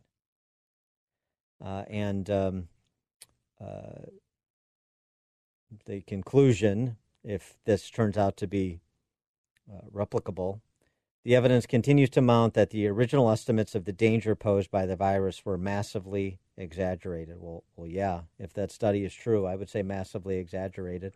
And it certainly is important to understand that because it will hopefully at least inform not only the phased-in reopenings, but what those reopenings look like in terms of capacity limitations at restaurants or in public transportation and the like.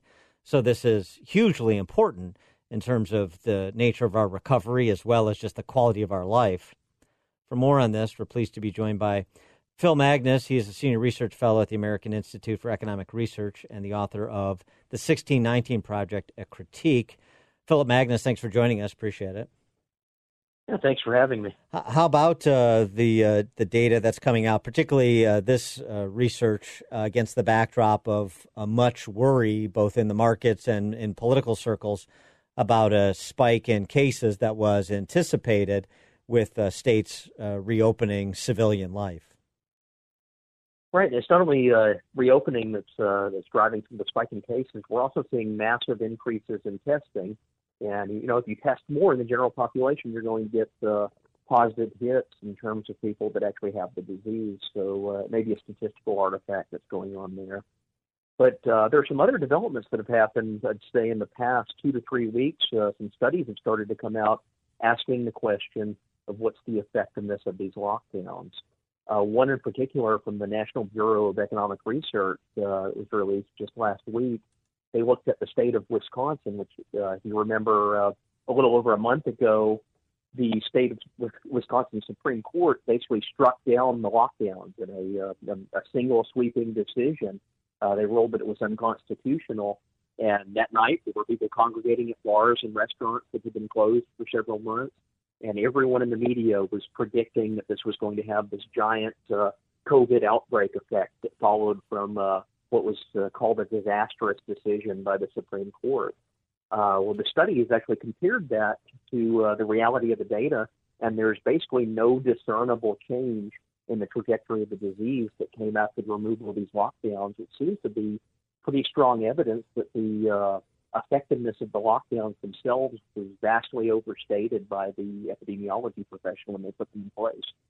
And Scott Gottlieb, Dr. Scott Gottlieb, former FDA director, writing in the Wall Street Journal over the weekend, what we're seeing right now isn't a second wave at all. It's a series of spikes off the first surge.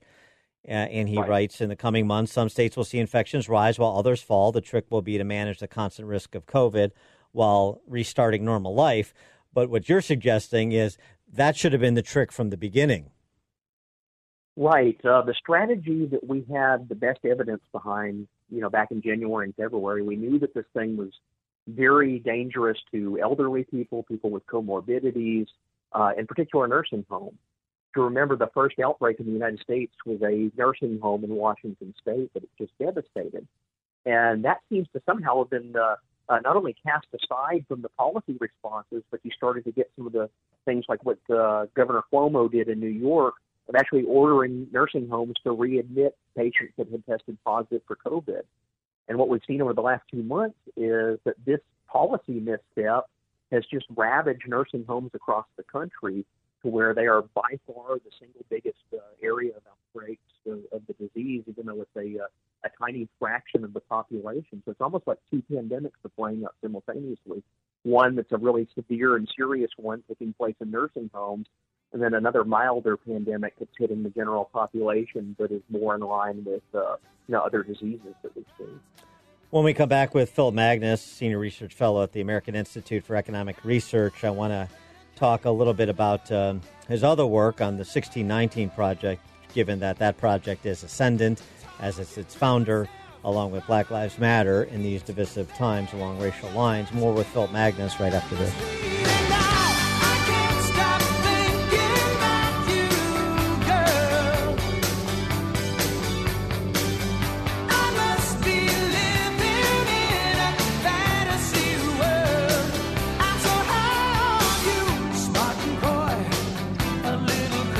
Grab a good seat and sharpen your pencils. Class is in session with Professor Dan Proft and the Dan Proft Show.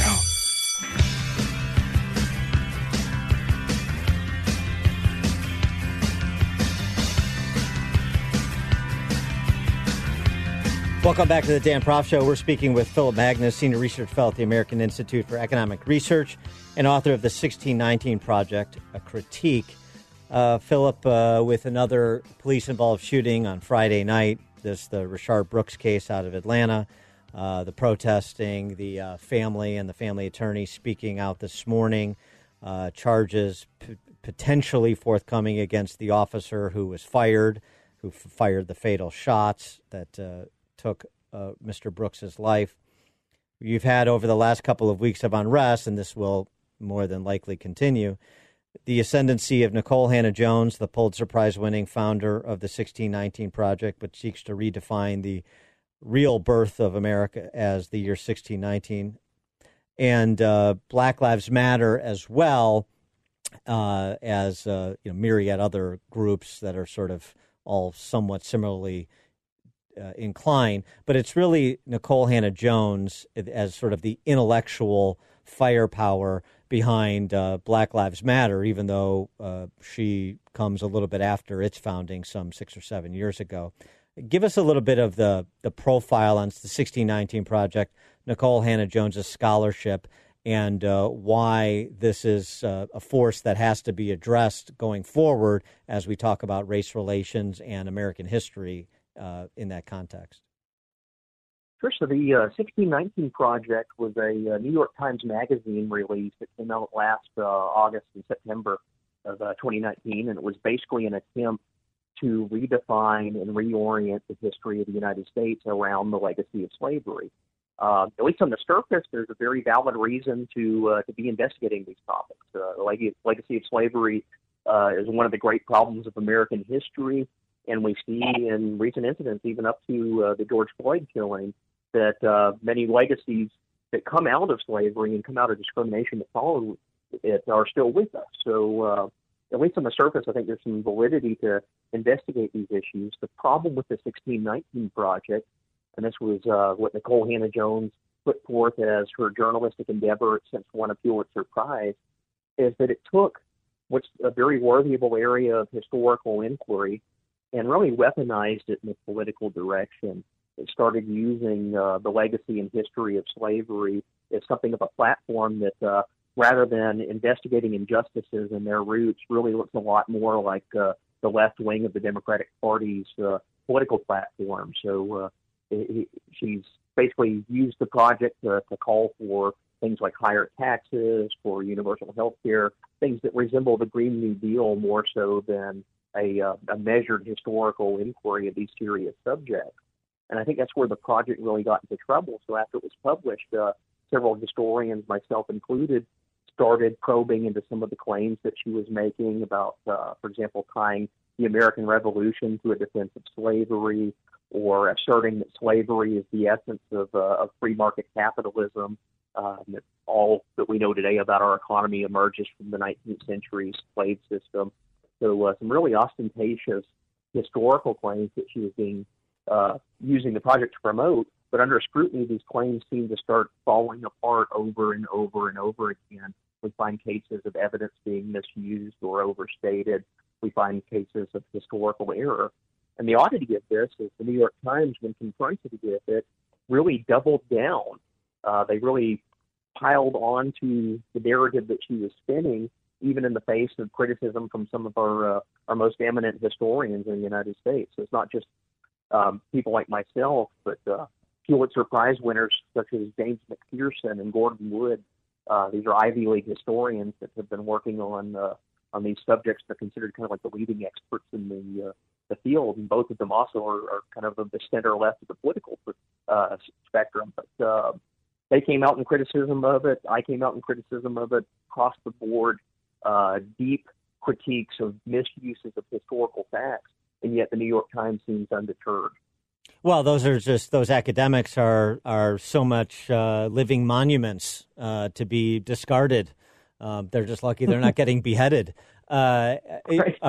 Because Kirsten Powers argues in the USA Today over the weekend, as others are arguing in support of this sort of indiscriminate taking down of monuments, whether an abolitionist or a slave owner, really doesn't matter because you're not exactly dealing with a bunch of history buffs on the street. That it's time to start America anew. Right. So that's really concerning about some of the way the protests have played out.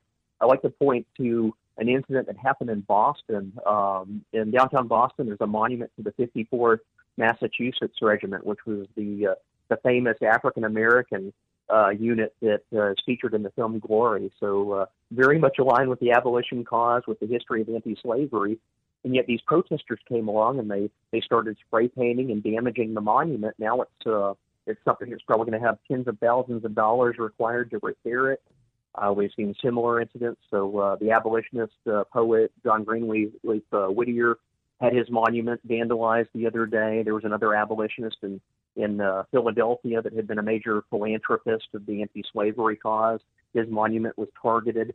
So it's almost like this French Revolutionary style spirit has moved into what otherwise might have been a protest movement with some valid causes and concerns to raise.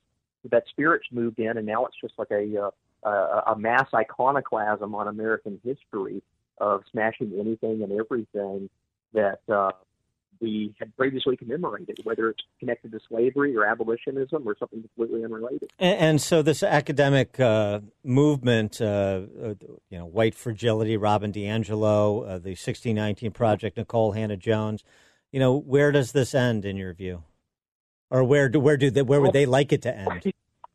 Where is it heading? Well, the 1619 Project has been a very aggressive move to incorporate it into K through 12 school curricula, to rebuild American history lesson plans around it, which I see as a problem insofar as it's simply not good history. It's not something that's built on a scholarly basis. It's political activism inserted into history, and that political activism is very much oriented to the present day, not our understanding of the past. So there's a real danger in taking what should be instructional material from the K through 12 curriculum and basically weaponizing it to advocate for left-wing, anti-capitalist, pro-taxation, pro-big government politics. He is Philip Magnus, Senior Research Fellow at the American Institute for Economic Research and author of The 1619 Project, A Critique. Philip Magnus, thanks for joining us. Appreciate it. Yeah, thanks for having me. Take care.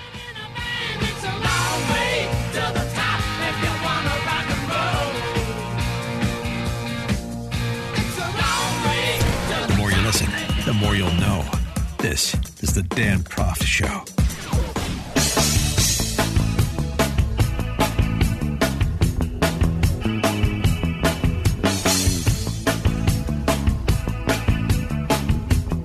Sports and politics and sports and politics and sports and politics and intersection. Arrogance and ignorance, arrogance, ignorance, and arrogance and ignorance. Intersection. Yeah, we'll do a quickie to close the show. Two stories.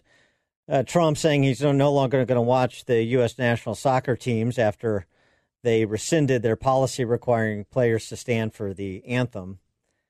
It's sort of remarkable.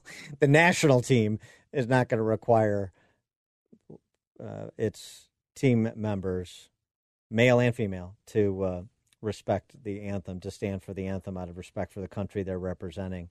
It's a remarkable turn, as if anything could make soccer less watchable, they found it. But even less watchable than soccer turns out to be ESPN. Clay Travis, who's been on this kick for a long time from Outkick, at Outkick.com, Outkick Sports. ESPN ratings tanking. On Wednesday of last week, ESPN Studio Programming, which he has long called MSESPN, ESPN's Woke Center, hit a 41-year ratings low. In the entire history of the network existing, it has never had lower overall studio ratings than it did last week. He provided some context, too. First Take was the highest-rated ESPN show all day, posting 211,000 viewers. That was the 93rd highest-rated program on all of cable. Putting those numbers in context, Jay Leno's Garage on CNBC soundly defeated First Take. So did something called Ant Anstead Master Mechanic on a channel called Motor Trend, which Clay Travis writes, I didn't even know was a cable channel, much less a show. And he goes through some of the other ratings for some of the other programs. All-time lows over the past 2 weeks. All-time lows.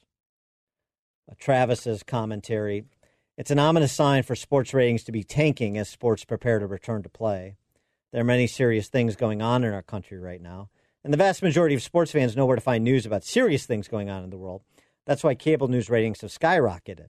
But sports fans don't want their sports commentators to be weighing in on non-sports news on sports networks. The ratings are clear about that. So ESPN may be a big business that doesn't survive the lockdown and the unrest, the combination of the two, because of how it responded. Here we are, right back where we were several years ago when Caitlyn Jenner was getting an ESPY on ESPN. Woke Center fails every time ESPN embraces it. The politicization of sports, I think Clay Travis is right. And frankly, I don't know why those sports commentators or broadcasters would want to delve into that area as well, lest they suffer the fate of the former Sacramento Kings announcer for saying the wrong thing, even when you're just trying to offer a unifying bromide like all lives matter. Fascinating stuff, and we hope we brought you enough fascinating stuff on this installment of the Dan Proft Show to bring you back tomorrow for more. Thank you for joining us.